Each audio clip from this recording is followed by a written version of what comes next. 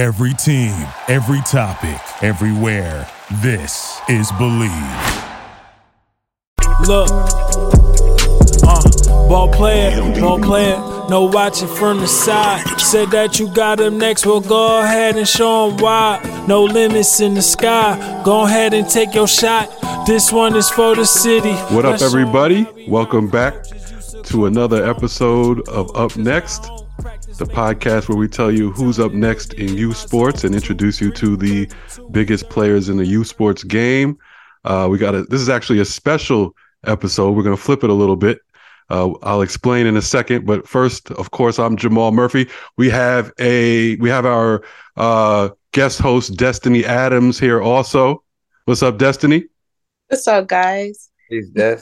And of course, we got my co-host extraordinaire doing all kind of big things, which we will explain. Khalid Green, what's up, man? Peace, Jay. Peace, Des. What's good? So like I said, this is a special episode, and I introduced Khalid talking about the big things he has going on.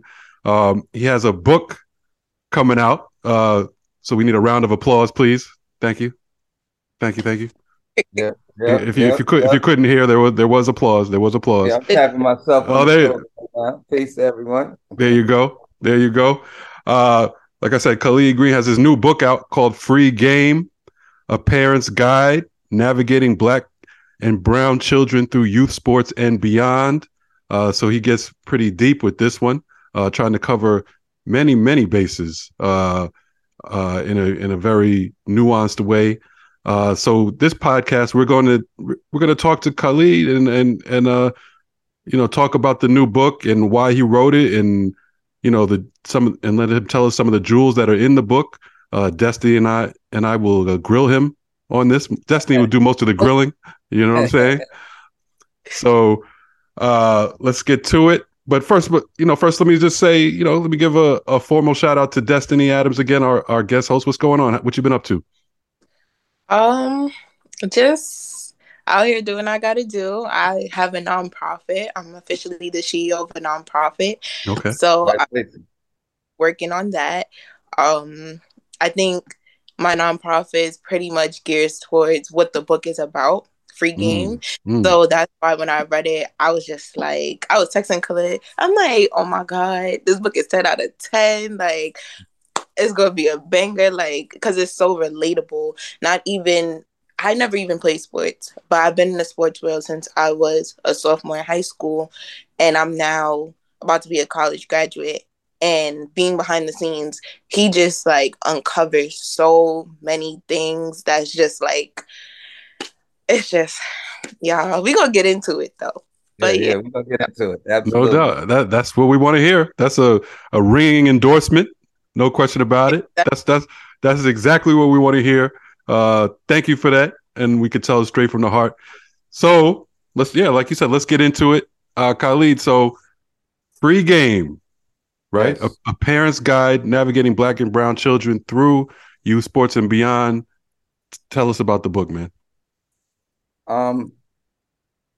The book starts, I have to start with, going back to my love for sports.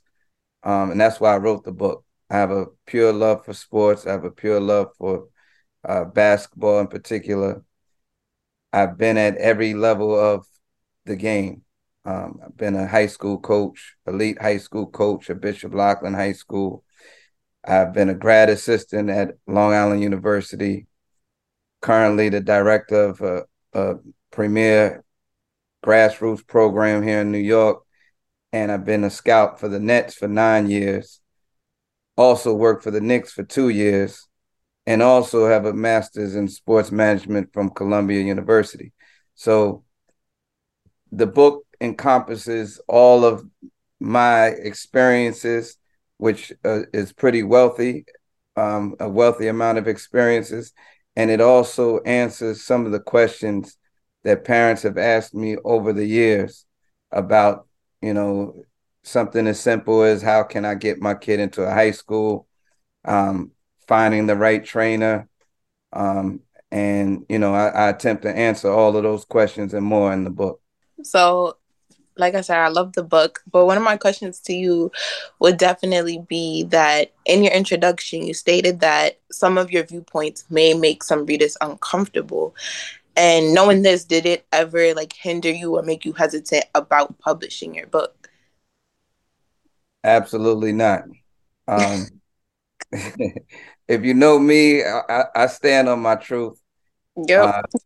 I know, first of all, the book is a calling. I went to my master's program. I went to Long Island University a while ago. I got a master's in English, and I was always feeling cheated because I never really utilized that degree for anything. Mm-hmm. So, so I wanted the book to be my reason for going to the school. I wanted to have some proof of why I went to the master's program at LIU. So shout out to LIU.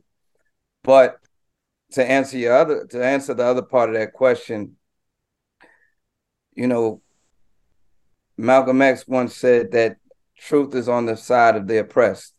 So I believe that what I'm writing is actual facts.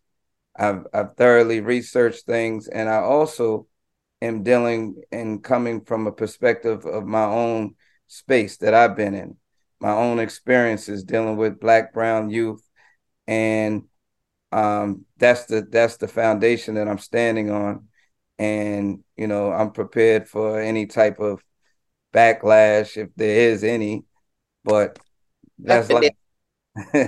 That's life. As long as you stand on your square, and it's firm, there's nothing to fear. Yep. So, let's stay there. So, the book, A Parent's Guide, Navigating Black Brown Children Through Youth, Sports, and Beyond. So obviously you felt that that's an important subject and that's something that people need to know. Why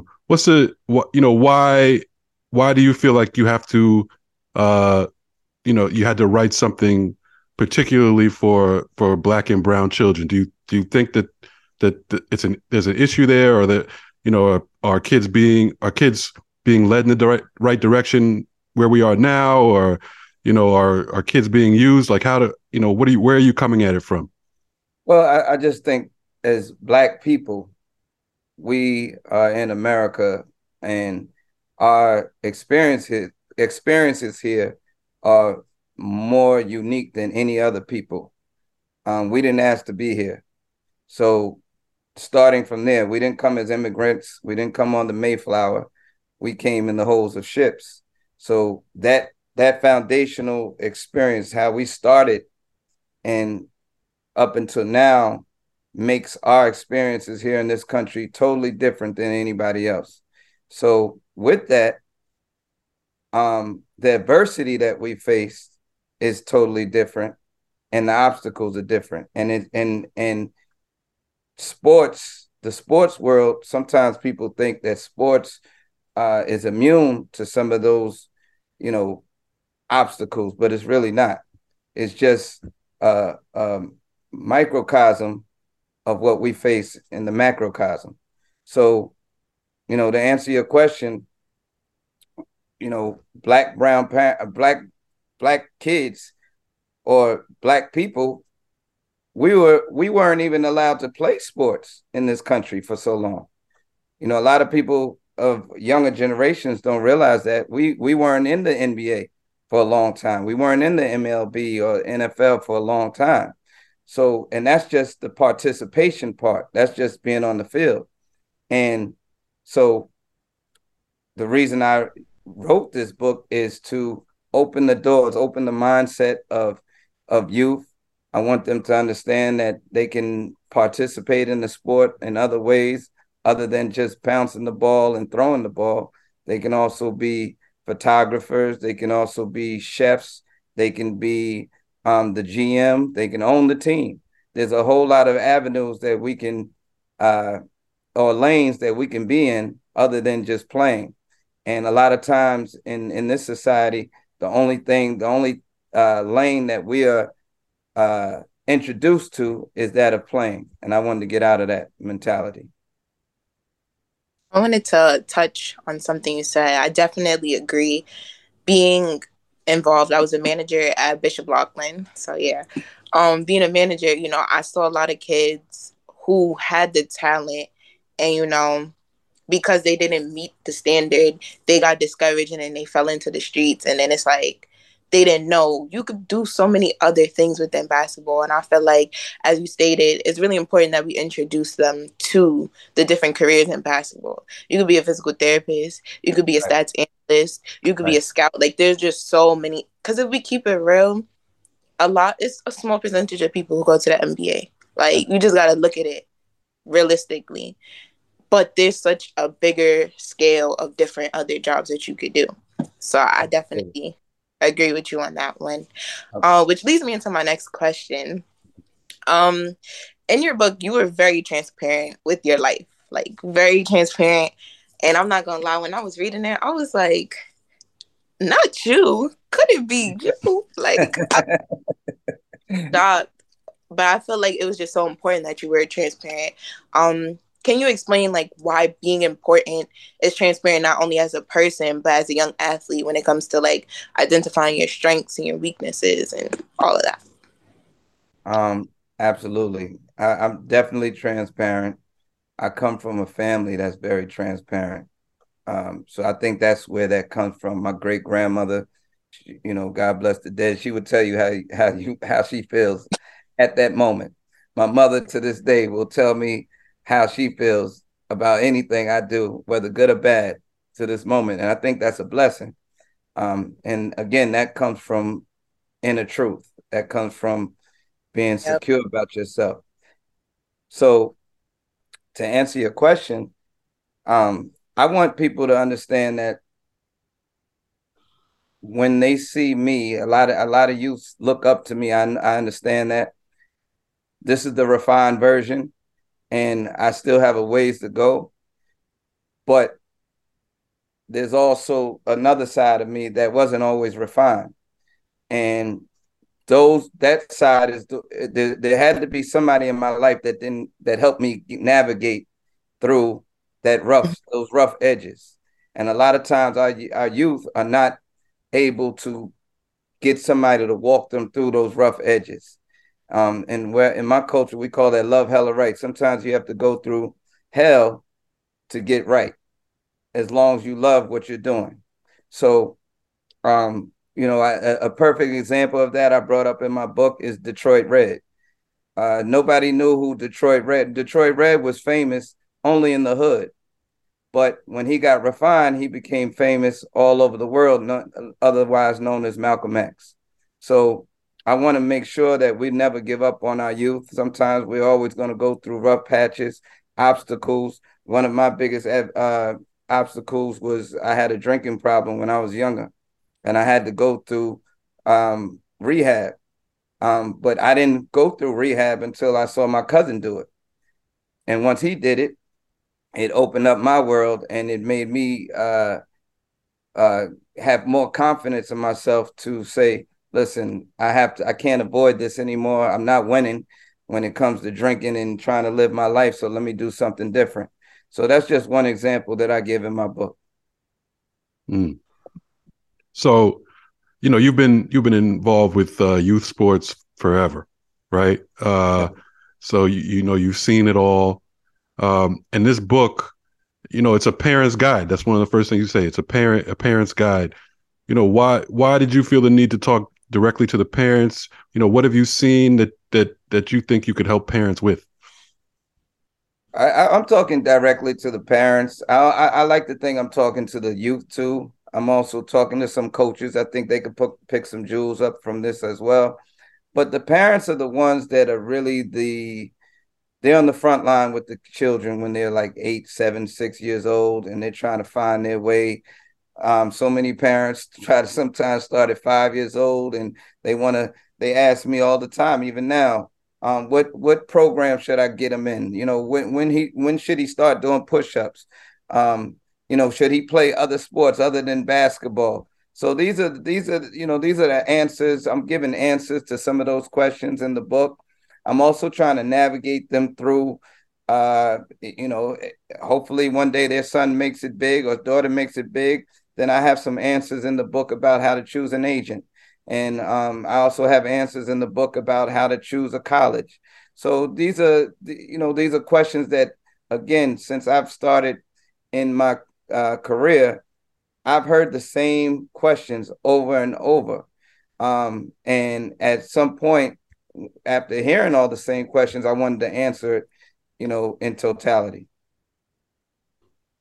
So to kind of piggyback on what Jamal said, so you said that this book is a guide for parents, but you know, there's some youth in our community, unfortunately, that don't have the support. So all their decisions are made by themselves, like off of their knowledge. Do you think that your book can definitely help them? And like, what advice would you give for them when it comes to decision making? Absolutely, it can help them. And the first decision I would tell our youth is to start reading. As simple as that.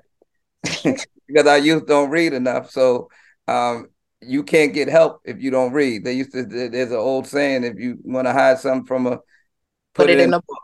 Put it in a book. So it's in the book. I'm giving you free game.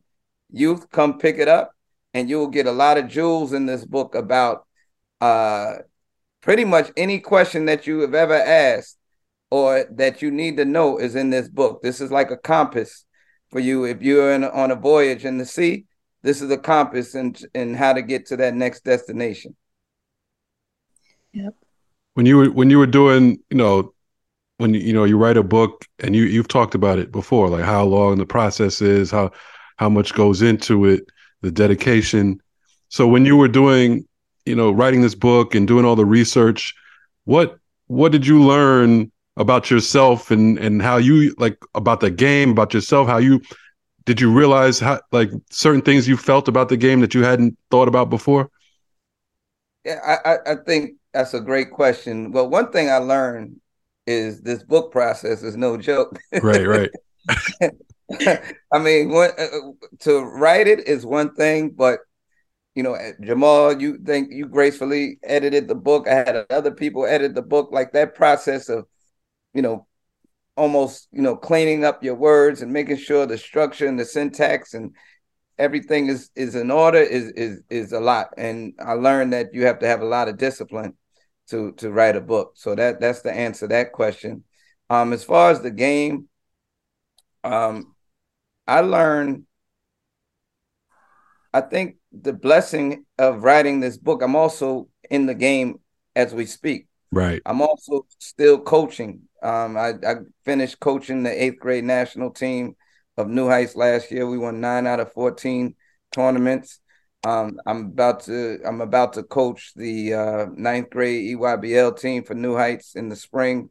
So I get to participate in this game while I'm an author now.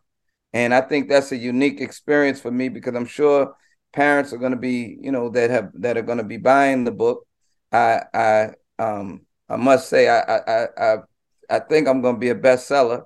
Okay. And once it goes around and people are asking me about the book, they'll be able to see me in real time. They'll be able to see me coach. They'll be able to, you know, touch me and talk to me and pull me to the side and DM me, text me. So I think that's the unique part about me writing this book is that while I'm in the game, in the industry, I'm still a participant myself. So this is kind of deep here. So one thing I'm an advocate for, especially when it comes to our youth in sports, is mental health. Yeah. In your book, you touch on that, which I think was great. So can you explain what made you include this taboo in the sports world? Because, you know, people don't like to talk about it in the NBA. They don't like to talk about it with the young kids, but it's obviously there. Like, right. How would you? Yeah. Right. Well, again, I come at this from a perspective of a Black man in America.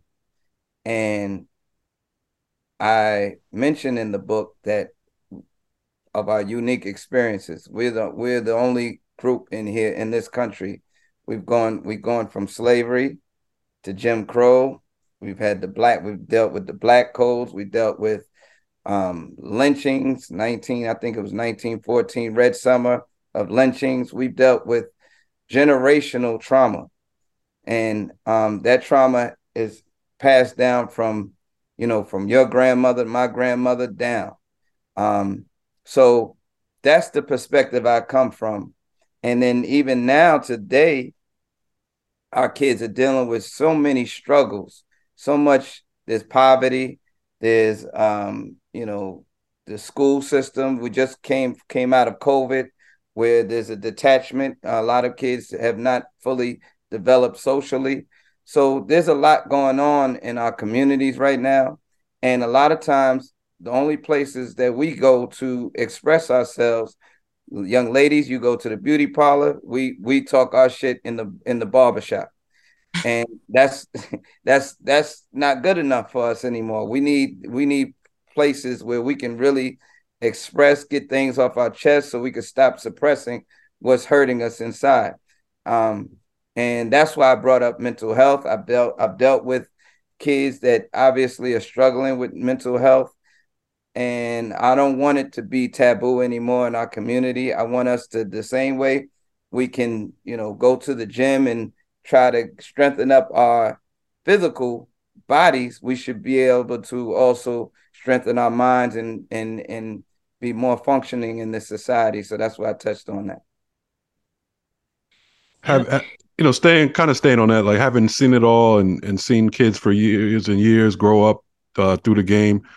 Like how much, like in terms of success and kids realizing their potential, how much of it you think is off the court compared to on the court?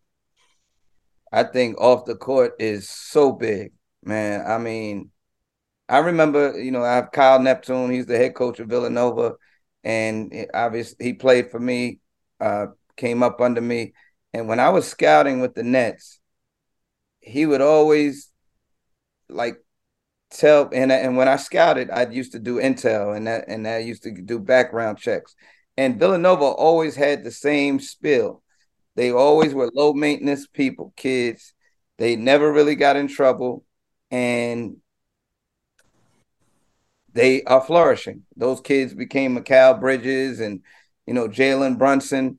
They might not be the kids that at the time had the bigger names as other people that were in the draft, but because of their character, they're able to maintain. So to answer your question, Jamal, the off the court dynamic is huge. The family, who your family is, who your cipher is, who your immediate boys are or girls are, because we're only as good as our friends. You never see a nun hanging with a crackhead.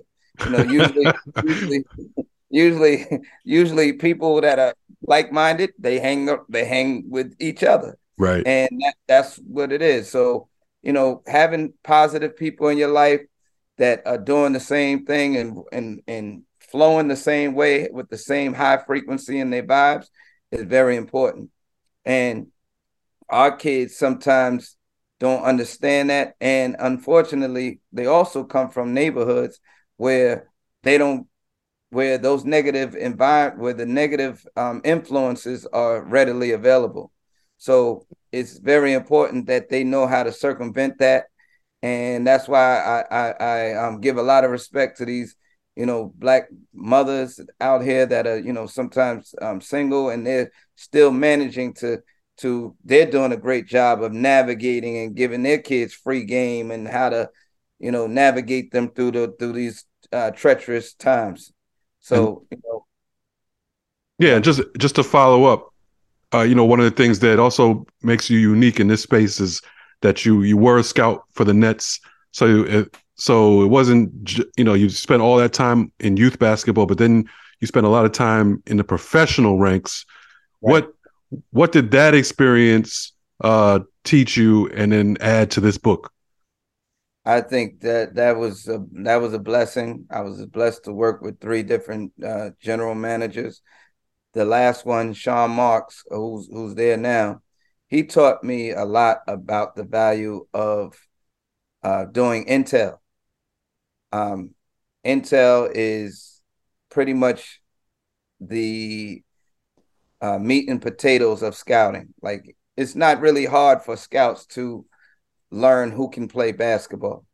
But the most important part of that, and what separates two guys that we're looking at with the same amount of ability, is the intel that we collect. One kid might have great intel, great character, great work ethic, great personality, able to make it. The other kid might be just as talented and sometimes even more talented, but what will eliminate him is the fact that they might have a drug record, they might have some domestic violence issues, they might not be socially able to work with people. So even when you're looking at the draft, if you look at the draft, and I tell this to people, and this is something a lot of people don't know, when you're looking at names that you saw in the spring that were like top ranked, they were projected to go top 20, top 15.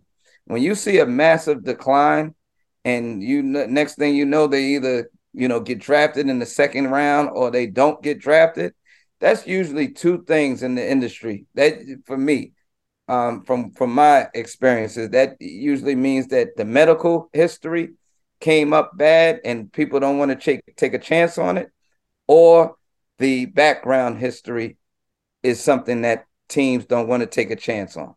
So that's something that I brought to this book too, the wherewithal for our youth to know what's going on behind the scenes and how their off the court habits can affect them on the court. Nah, I hope y'all listening. Y'all know, y'all see, it's not just what happens on the court, it's off the court too, and how important it is, because they don't be listening. I be trying to tell them. They don't listen. Y'all come over here and get one of these books. Oh, definitely. Gotta get these books.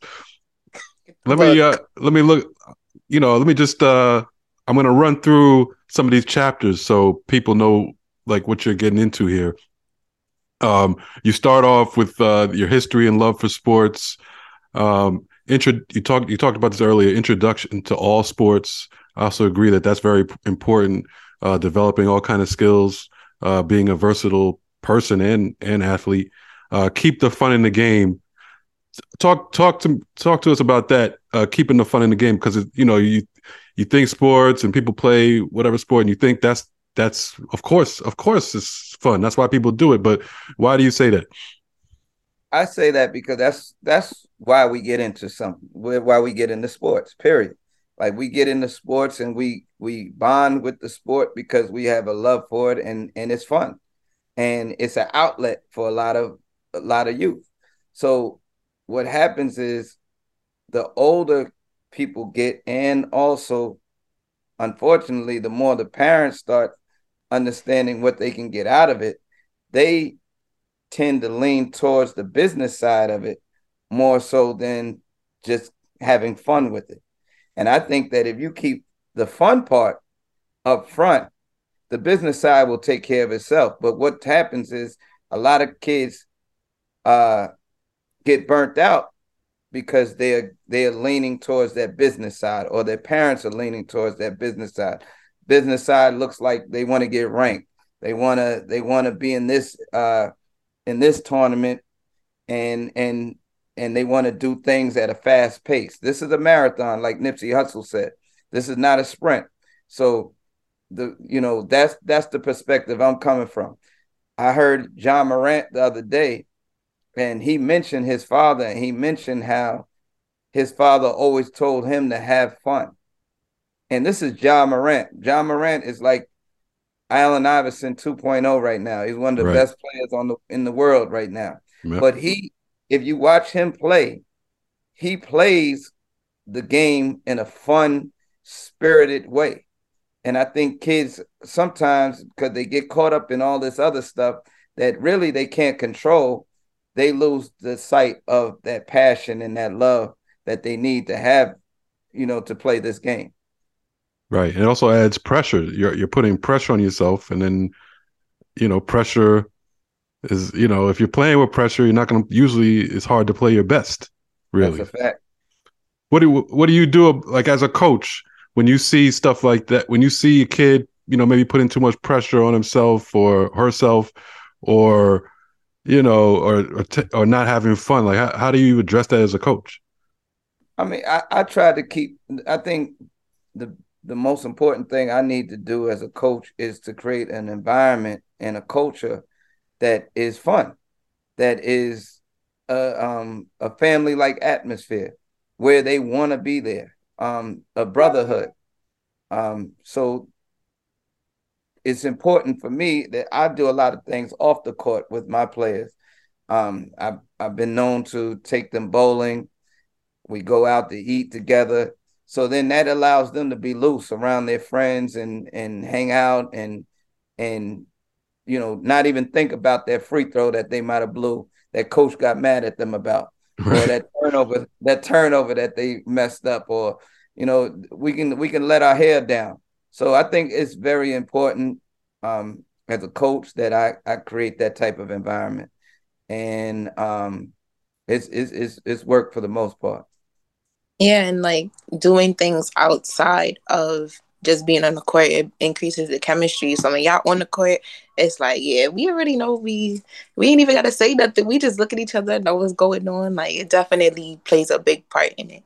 Absolutely. You also brought up a very important word, passion. Can you explain why? Because you were talking about how you played against Gauchos and you were like, you didn't have the height, but you were quick, fast, and you were passionate. And I just find that you added passion at the end of that list. Why did you do that? Like, did you do it for a reason? What's behind the passion? Yeah, I think I've been blessed with passion. Like anything I do, anybody that knows me knows I do things with a lot of energy, emotion, and I can be very intense. And I think if you're going to be great at anything, you have to be passionate about it. I can't imagine Michael Jackson not saying he wasn't passionate. I can't imagine Prince saying he wasn't passionate. I can't imagine Martin Luther King, Malcolm X. In any space that you're in, you have to be. I think passion is something that drives us. It's like fuel that it's like fuel, and it keeps us motivated. So my passion is, I had a passion for writing this book. I had a passion for finishing school, and I have a passion for youth, for young Black youth in particular. And that's because I see how much is going against us or going against them in society, how many ways and how many weapons are thrown at them daily. I feel like I'm on a mission to help them out in my space as much as possible and also empower them as much as possible. So I have a passion for seeing Black people win. Yep. And to also piggyback, being a CEO of a nonprofit, one thing that I'll never forget that I was told is that people are going to invest in you based on your passion. If they see that you're passionate about something, especially when it comes to like money investment, they're definitely going to look for that passion because that's what's, they're like, all right, yeah, passion is what's going to get them through this no matter what. So I know this is something good. So definitely I agree with the passion aspect. Obviously a big part of the book, and you've mentioned it a few times, is, we're dealing with Black youth in particular, and trying to guide them. Like Destiny said, like a lot of times that their parents aren't there. You have chapters in the book about choosing a college coach, even a high school coach, the HBCU factor. Through writing this book and thinking about it and researching, what's your opinion on it's a predominantly Black sport, kids playing for other Black coaches, what that means, what it doesn't mean, what were your thoughts on that? Well, I went to Morehouse College. So shout out to Morehouse. I am a big fan of Black colleges. I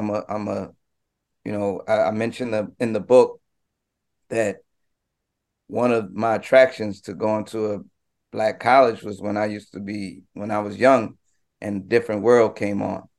And it was a beautiful look. I saw the beautiful young ladies, and in a Black environment, and quite honestly, it made me want to go to a Black college.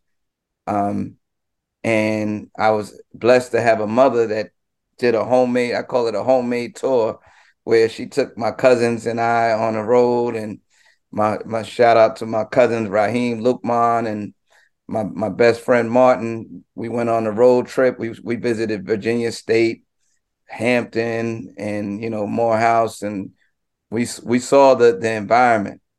And I think we don't do a good job as youth coaches enough of promoting HBCUs.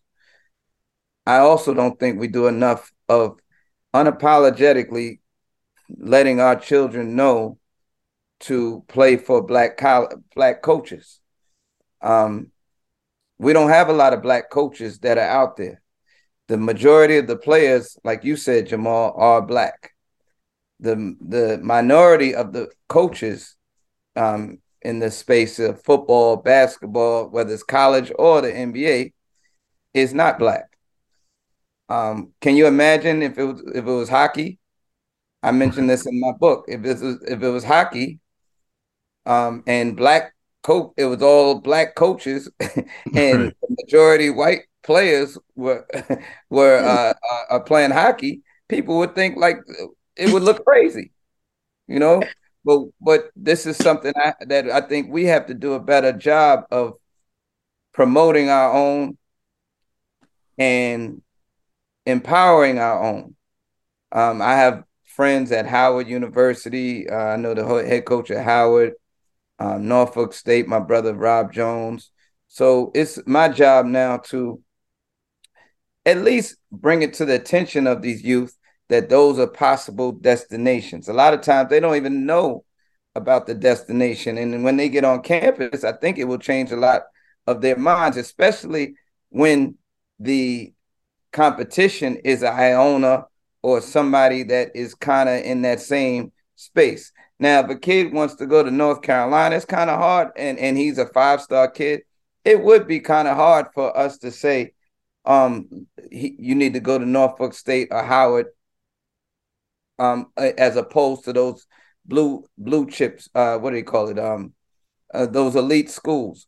But I think we do what needs to happen is that some of these multi-millionaires, some of these, almost billionaires that are in our community, the Jay-Z's and, whoever, maybe if they funnel some money into those programs where they can compete on the with the weight room and the facilities, and they could be as comparable to the North Carolinas and the Dukes, then why not? Why not send our kids to Black colleges and let them and flourish there? And one of the major points that I point to in my book is the generational wealth that these white coaches are getting on the backs of Black youth.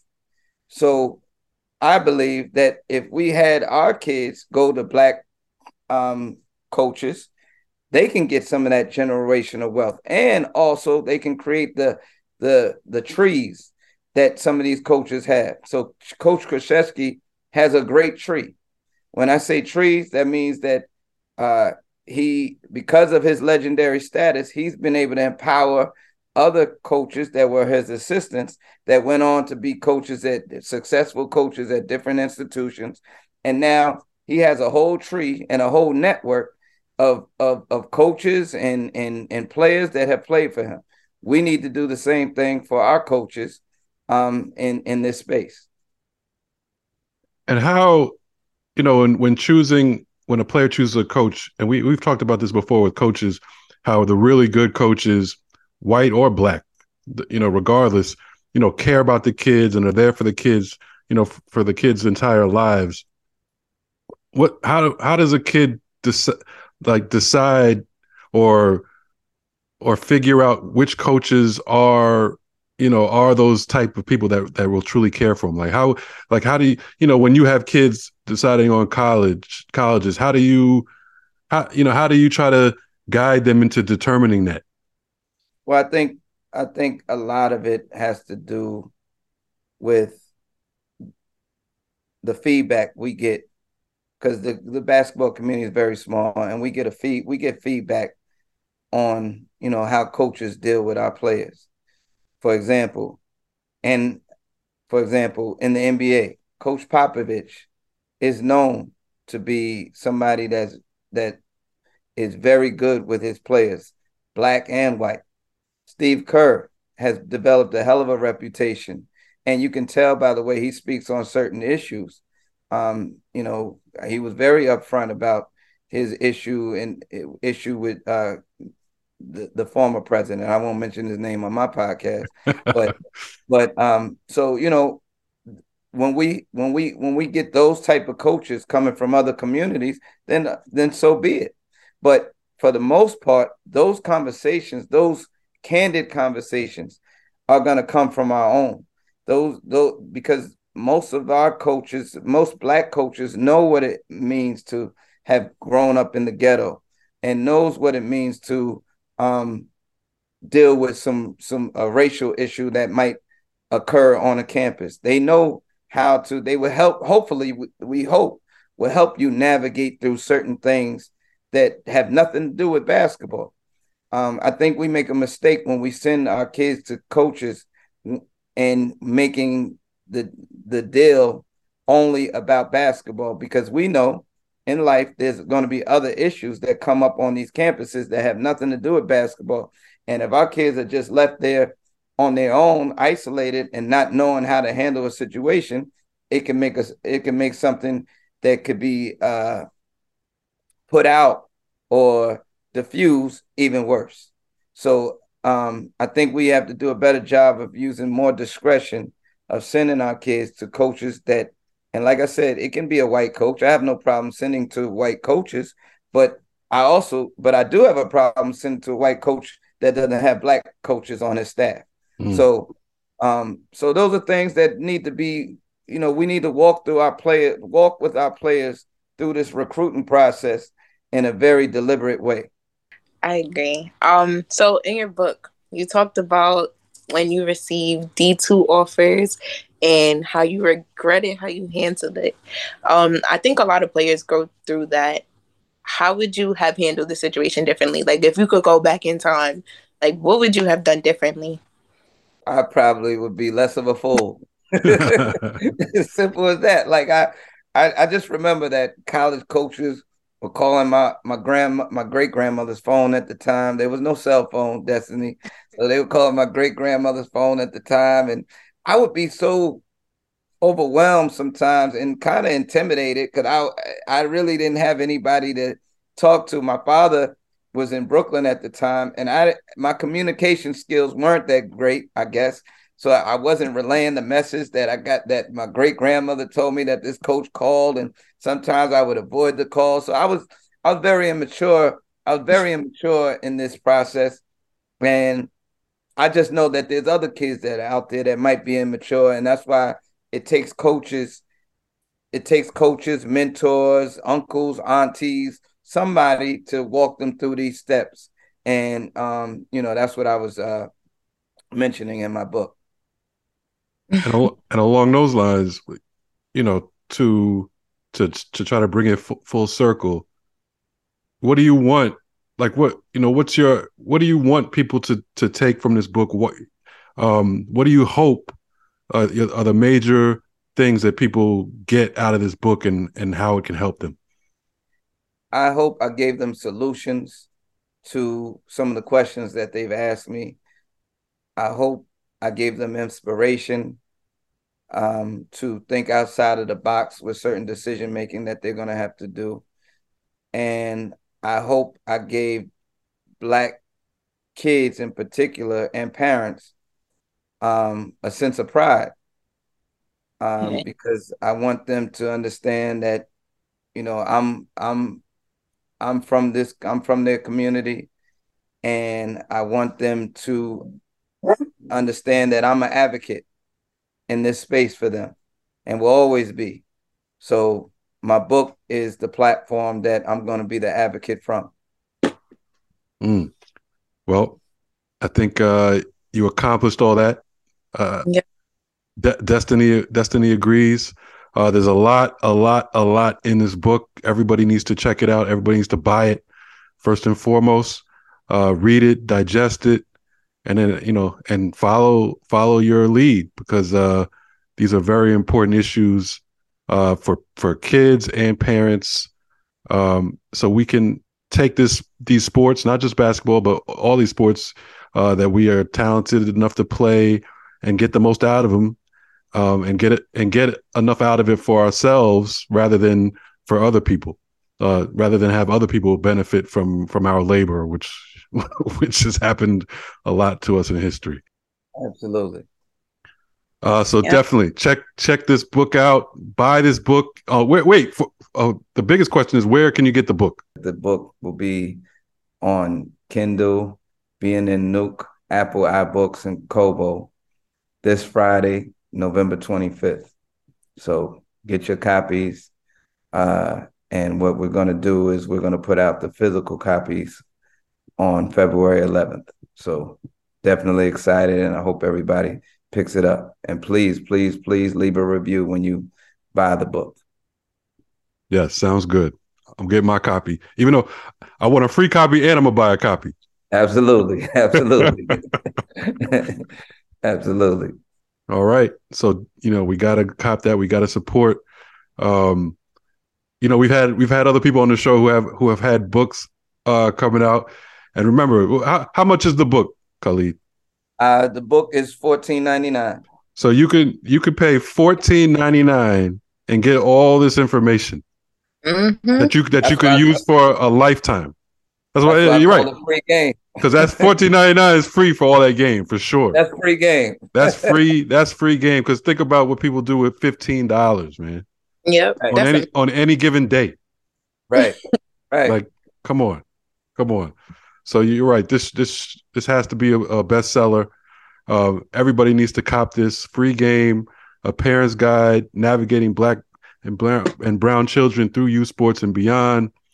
It covers every single aspect of playing sports and deciding, what route you want to go. Every level from the very beginning, from, like you said, 5 to 6 years old, up until if you're a professional level talent, which you have experience in that entire area. Absolutely. Okay, so there's nobody better who could have written this book, and people better cop this Free Game. That's all I got to say. Yeah, and I want to give a thank you. I want to give a thank you to Bill Rhoden. Yes, for $40 Million Slave. He did an endorsement of my book. I also want to give a thank you to John Carlos, the activist, Black Olympian activist of the 60s, and also Mark Spears of NBA, of the famous NBA writer, always on ESPN, and also Kyle Neptune. Nice. Of Villanova University. Nice. Great stuff. So we'll be talking about this book, probably a lot more in the future, since we have the author. This is his podcast, so our podcast, our podcast, and I'm sure, and this type of game, we do this on a weekly basis, so you can listen to the podcast and get Free Game also. Absolutely. That's how that works. So once again, cop the book, Free Game. $14.99, comes out a week from today. We're recording this on Friday the 18th, so it comes out Friday the 25th November, and we look forward to hearing people's responses to it. Yep. Peace, everyone. Thanks for having me, Jamal. Of course, yeah. Thanks for joining. Thanks to the listeners. Of course, as always, you can listen to this podcast wherever you get your podcast. Follow us on social media. You'll be hearing more about the book on the social media platforms, at UpNextPod on Instagram, at UpNext_pod on Twitter. I'm sure we're going to post some stuff up about the book on YouTube. So subscribe to the YouTube channel, Up Next Podcast, and all that good stuff. And we'll keep bringing you great content, and the biggest content right now is that free game book for $14.99. Cop that, please. Yes. And good job, Des.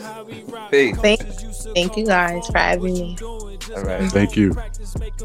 Perfect timing, put me in my zone. 2, 3, 32, 33 like Birdie 2. Time to put on for your city when they never heard of you. Ball player, ain't no watching from the side. Picking up them pieces, ain't no limits in the sky. Said you got up next, well, gon' show 'em why. 1, 2, that's a 3. Now take your shot, ball player. Bishop Lachlan, purple and gold, that's a flex. Collard Green, got me a Scally before he left. Joe Cash, something like dollars on the check. They had then, I got now. Now guess who next? Thank you for listening to Believe.